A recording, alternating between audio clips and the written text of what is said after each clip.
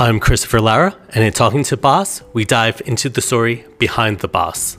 I'll have honest conversations with guests about how they started their own business or got promoted from mailroom to boardroom, and hear what it's like as a boss. Hope you enjoyed the show.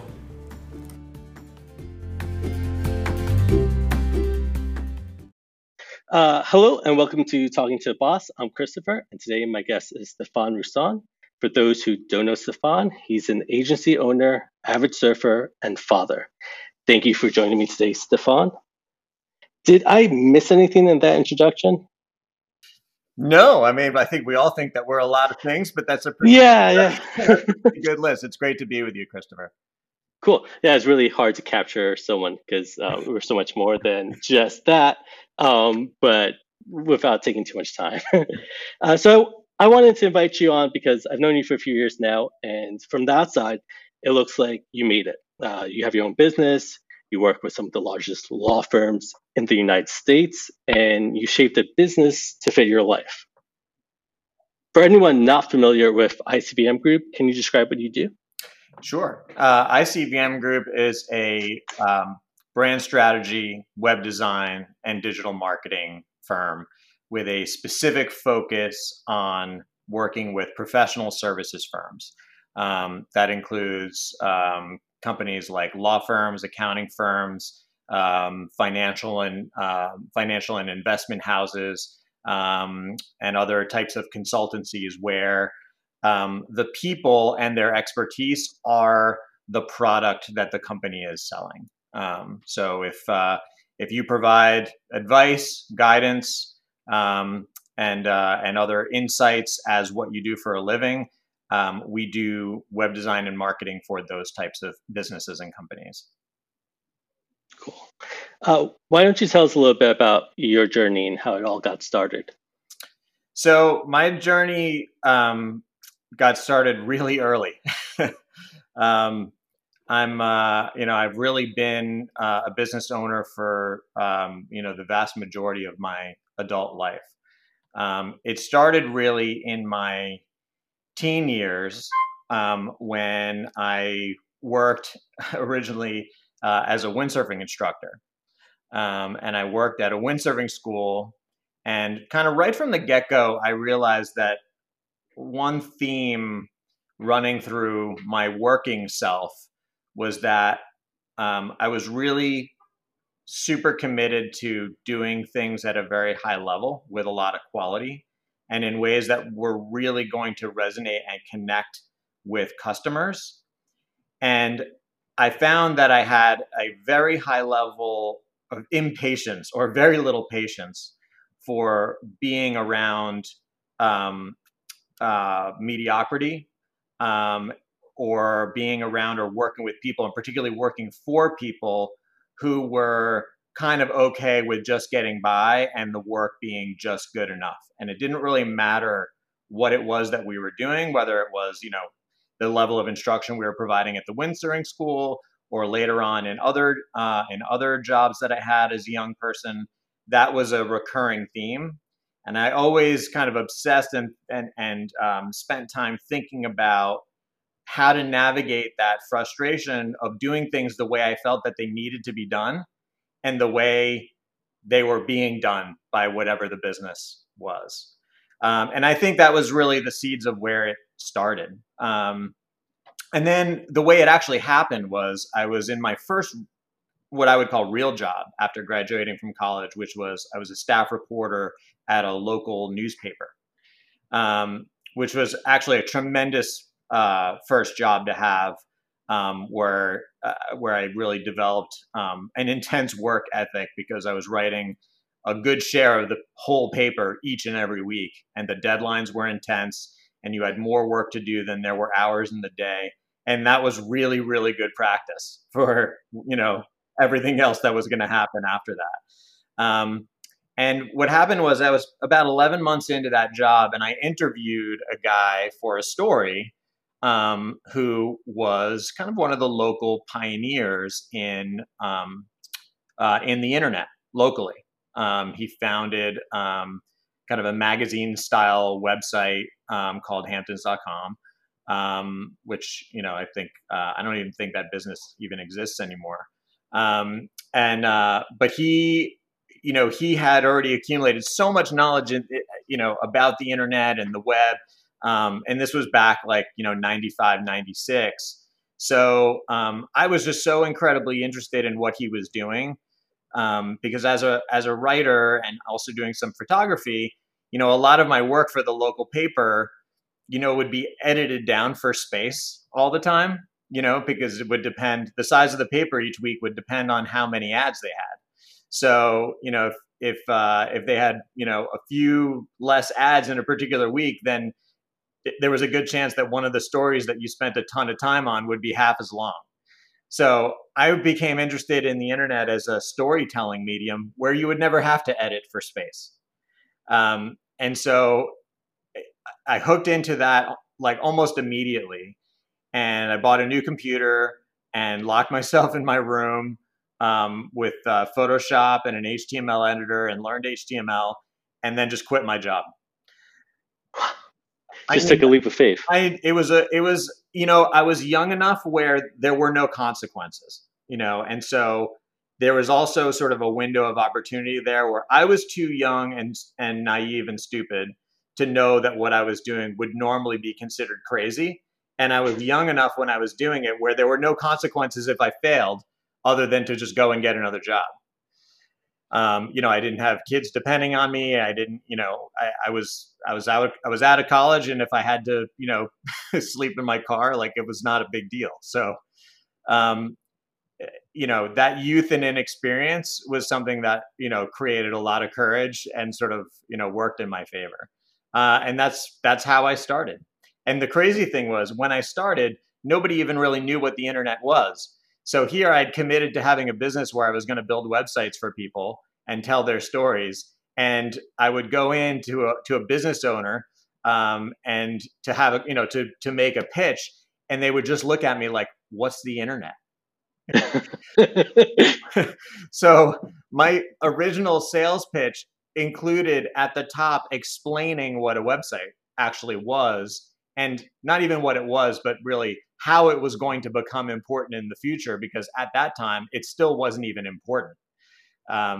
And I think the first few clients that I got because they felt sorry for me more than anything else, and they're like, "Oh, well, he's a nice young smart guy. He's not asking that much money, so let's give it a go." And then obviously, but then obviously it was an early entry. And so then once people started to catch on and they knew what was going on, I was the name, and my company, locally was the name that people already knew. And so that gave me a head start. And then of course, my business went on to not be a local business so much as, a niche specific business, which was a whole other, progression and evolution. Do you remember those first clients and how you even found them and got them to work with you? I just walked in. Yeah, I just walked in the door. And now I did have the advantage in that, because I had worked for a year at the local paper, people knew me. Business owners that I had contacted for stories and had talked to many times. I could walk in, and I had a reputation already, as being, a professional, trustworthy person. And so I was not walking in cold in quite the same way. After how many years, or at what point did it go from just being you started a business, to you having to hire your first person or partner up with someone? Yeah, no, it was about a year. First few sites I did on my own. And then actually that person that I had interviewed actually really liked what I was doing, really liked the sites that I was doing. And he and I collaborated on a few projects as well, which was great because that was sort of a feeder of clients that he already had, that I was getting work from.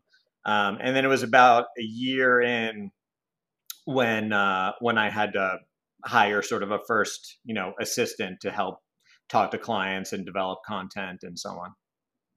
At any point, as your business is growing and you're hiring on more people, did you have any like moments where you had some reservations about being your own boss versus working for someone else? I did not.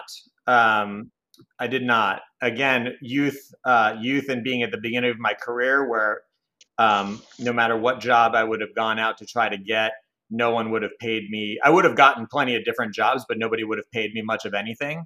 So the bar was very low in terms of how much money I needed to make for myself to make it viable. Um, so, within the first year in business, and this was not hard to do, but I basically was making twice what I was making at the paper, and in the second year, I made twice that. So, considering I was, 24, 25, 26 at the time, that part of it like was on pace with anything else that I could have been doing. So there really were, there were no reservations from that standpoint. And, the business was growing and people were responding really well to what we were doing. So any reservations that I've had along the way, they were not in the early going. They were more things along the way where things, when things are much bigger, and there's a lot more on the line and the pressure becomes more intense where, when I was 10 years in, 15 years in, where you're realizing like, wow, 10 years of doing this is like 25 years of doing something else in terms of the number of hours you work, in terms of that intensity and stress. And um, when you feel like you're getting into that zone where you're starting to pay the price for that, Hmm. sort of mentally and emotionally, that's where you start to have reservations, not about like, did I make the right choice, but more like, I don't know how long I can, I don't know how long I'll be able to do this. Um, or realizing that you need to make structural changes in your business in order to accommodate the fact that you can't necessarily set that kind of pace like for 50 years. So Yeah. So you're young and you know you could always go do something else. There's a fallback, but at some point, or when did you realize there's no turning back? I think I don't know that there was a specific point like that. I wouldn't just describe that for myself as being a moment in time, as much Hmm. as I would say, um, you're always in a. I think as an entrepreneur, I think you always have one eye in terms of on whether or not what you're doing, continues to be relevant and worthwhile. And so there's always the question of like, um, are people still digging this? Are my clients still digging this? Is the way that we're doing this still the right way to do it? Um, and you're always I think every year you're in some type of self-evaluation phase to make sure that, you know, you're on a good path that's going to keep going. And if you feel hesitations about that, or if, sometimes the world just changes around you, right? You had all these companies that had like, look at the dial-up modem business, it's like all of a sudden they roll out broadband and it's just over, so sometimes there are external market forces that get pressed on you that you have to think about, like, ooh, I don't know where this is going. And sometimes it's just like what you're doing and how you're doing it. You have to make sure that you're relevant and that people want what you're selling. So I wouldn't say that there was a point of no turning back, as much as you're just so always have an eye on like whether you're doing the right thing and whether it's time to do something else. We've been able to evolve where, the demand for what we do has not really changed that much. For us, what really has changed is the competitive landscape. Around 2009, 2010, with the kind of site builder explosion. Oh So yeah, with definitely. WordPress and Squarespace and Wix and Weebly and 50 million other flavors. The entire bottom end of the market for professional web design completely collapsed. Um, so that puts a great deal of pressure. Like we don't have as many clients as we did 10 years ago because they just can't, the value proposition for a lot of the small businesses just isn't there with what's available through that space. However, the moment your website needs to do something, or communicate something on a different level, or have, sort of a level of brand differentiation that you can't just stick your logo in the corner, suddenly, we're in need again. So that was an example of like an industry paradigm shift where we didn't create that. We weren't doing anything any different, but the availability and the sort of democratic nature of that technology caused us to have to sort of realign, resharpen, and adjust to that. Yeah, yeah, I've seen lots of that. Everyone has a friend who, who can build a website Right. really quickly with these Yeah. builders. It's But funny then, because even with those now, 80, there are market factors the other way that work in your favor. So for example, so that happens, right? But then so does hacking, and then yeah, so does ADA compliance. So all of a sudden, website yeah, website loading speeds. website loading speed, Yeah, all kinds of things. no, But I mean, those are kind of two examples, with security and doing good ADA compliance, um, which for the audience is making websites compatible for users with disabilities. no. Which has created a rampant sort of cottage industry of flagrant lawsuits. That is a new risk factor for businesses. Suddenly, that cheap WordPress instance or not being able to get ADA support through Squarespace suddenly can become very expensive. So, Yeah. those are market forces that drive people back to a professional organization that has that kind of expertise. I imagine, yeah, you're going to start seeing that, especially with all the different compliance around cookies, Mhm. especially with the European laws in California. Yeah, see, So it's just, yeah, every state's going to come out with their own. New York's about to come out with their own. yeah, And today, for example, so Google same site cookie rules about to roll out. They were supposed to turn it on today. They didn't because they're afraid because the internet's not ready. But yep. literally, for your audience members, Google's about to break the internet. Right. So we were hip to that, and so the last several weeks we patched over 200 websites with same site cookie compliance, cross SSL embed compliance, and so on. We are the ones. Our agency is the one who informed Vimeo that their player was going to have same site cookie embed problems, and so we were like the leader on the thread, letting them know. So yeah, everybody, just so you know, if you use Chrome or Firefox, the internet's about to break. Yeah, I think so many people, or the vast majority of people out there with a website, are probably breaking some law Yeah, and don't realize that they're yeah, just not going to.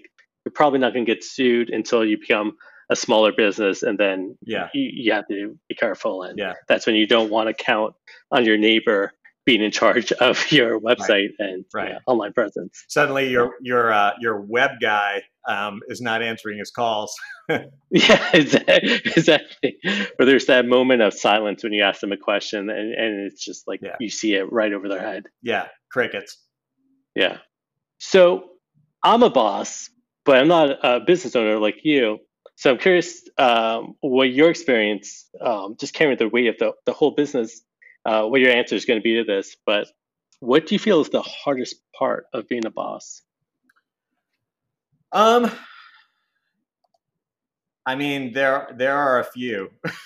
There, I know mine. yeah, there are a few. I would say it's really three things. I mean, it depends on Yeah, your. I think that question is going to be answered differently depending on the kind of on sort of how you're wired as a person. For me, the hardest has always been in the moments where um, you need to let people go or part ways with people. That yeah. is the hardest. Uh, That's my answer. I That's mean, that's that there, I've been doing this almost 25 years.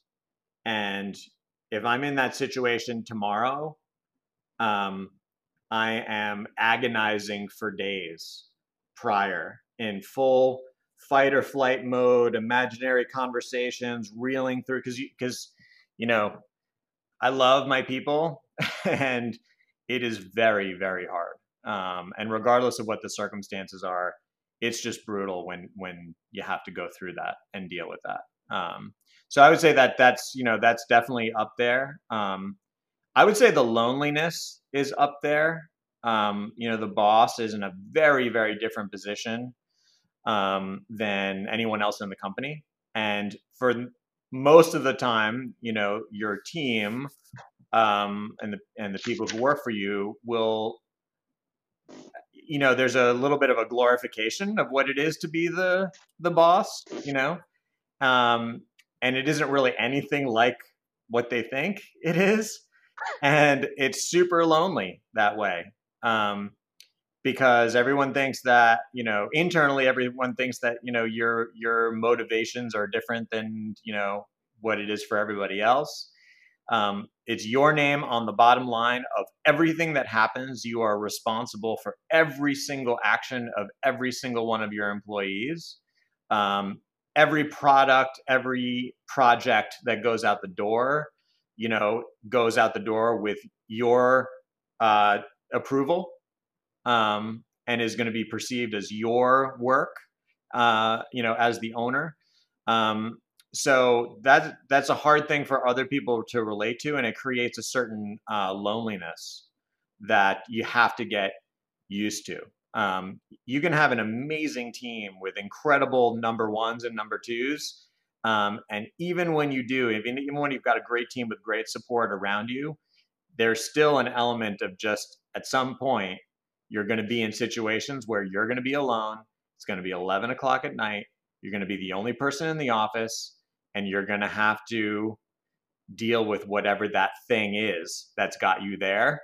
And no one else is going to be able to do it for you or tell you how to do it. So, Yeah, yeah, having no one else to turn to, well, unless you have friends like you who are in the same boat. well, I think it's I really enjoy talking with other business owners, and sometimes we talk shop, and sometimes we don't, but we enjoy each other's company just because that there's a shared experience there that's hard to for others to relate to.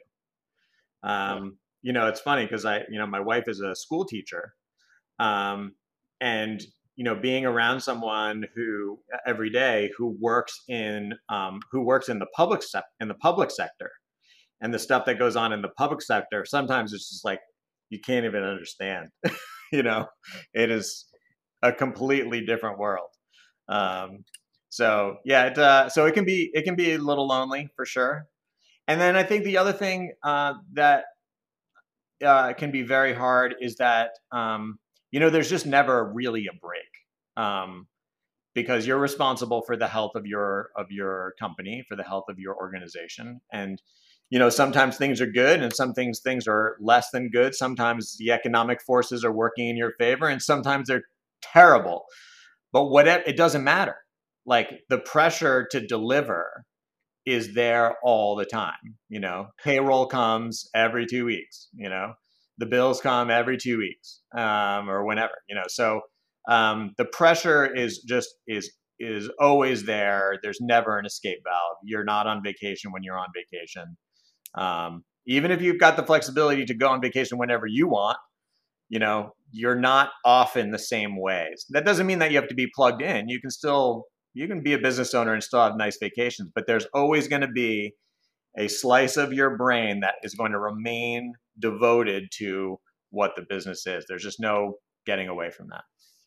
Yeah, I found that there have been some nights now where I'll go to sleep thinking about an issue that we're having or that has to be dealt with, and I come up with solutions, and it affects my dreams. Mhm. Where I'm literally dreaming about the subject matter, and I wake up, I'm just like that was a really disappointing night of sleep Yeah. because I felt like I was working Yeah. during it. Yeah. I mean, sometimes there's ones like there are other ones too. Like I remember times where, when you're working on a really monster project, and you get to the point in the project where it's all hands on deck for QA. And you're familiar, obviously, with the websites that we build. It's built big websites with enormous amounts of data and lots of business rules, um, and so many different content management intricacies and so on. Hyper custom, super bespoke.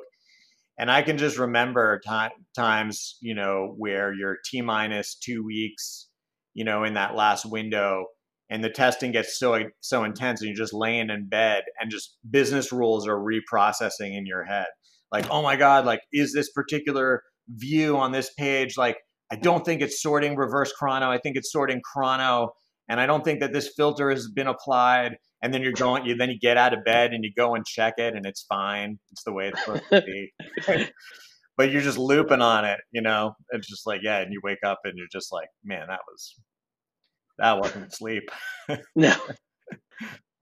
So you kind of touched upon it just a little while ago, like a subject matter that's probably on everyone's mind. It'd be interesting to see your take on it. But has COVID-19 presented any new challenges or opportunities for your business? So I would say both. It's presented both opportunities and challenges. In terms of opportunities, um, there are a few. One is you get to kind of pressure test your organization a little bit, and in with more people working remotely, just making sure that your systems of communication and workflow are as optimized as they could be. In our case, our team has always been kind of partially distributed, so that wasn't such a challenge for us, but it's still a good exercise. Um, we had actually a bunch of work related to COVID initially. So we actually had a little bit of a scramble, like we had a little bit of a burst. That isn't a net positive, that's a net zero, because COVID also killed a bunch of work too. So that kind of evened out. So that was okay. Um, we did the phone rings less and there's less distraction. So we've been able to work in a little bit more focused way. And we have been able to get to some internal initiatives, some R&D on some new things that we've been wanting to do. We've been able to push that forward a little bit. Um, and so those are some of the good things. The hardest thing is that clients developing new business is really limited.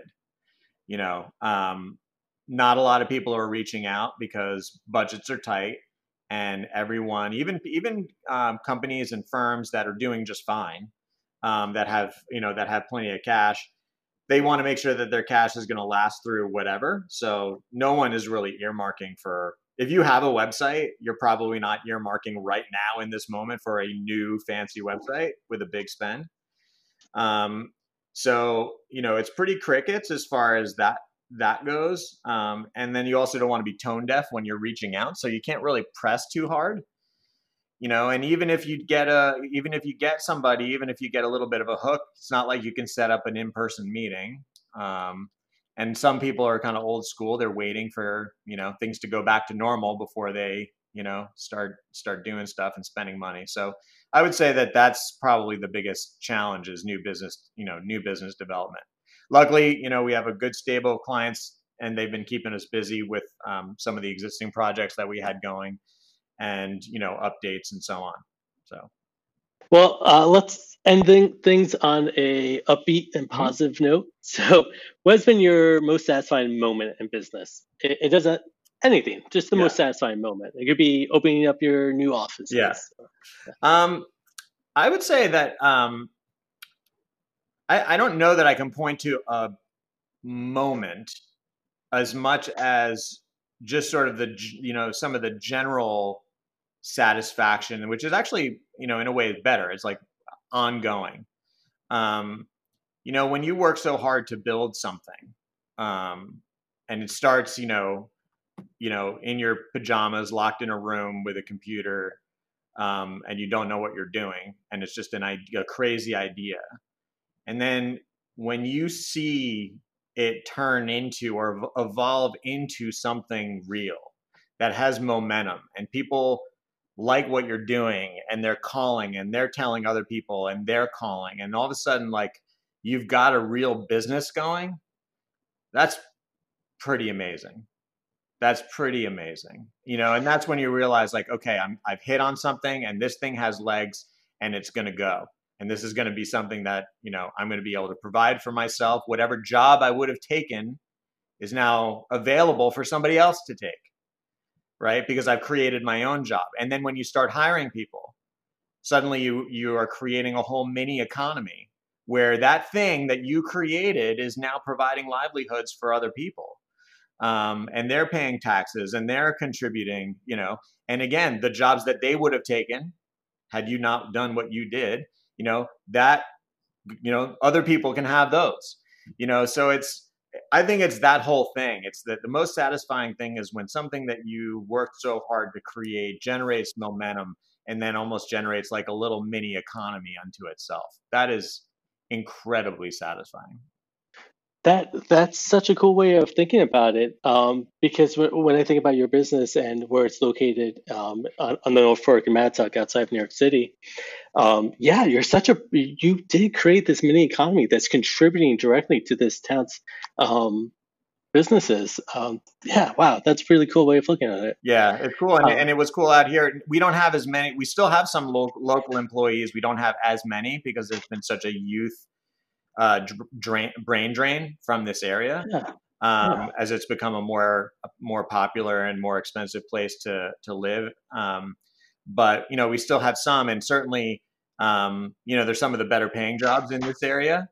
Which is largely dominated by service businesses and so on. But yeah, it's but even so, and even for the people who work remotely, um, it becomes a lifeline to them as well. So it's very cool, and um, that part of it never gets old. cool.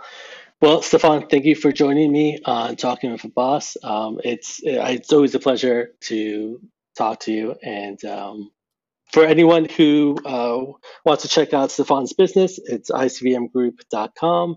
And if you want to put in a last sentence about what you guys do, for anyone who's looking. Oh yeah, Yeah, brand strategy, web design, digital marketing for solutions for professionals. yeah, cool. All right, great. Always great to talk to you, Christopher.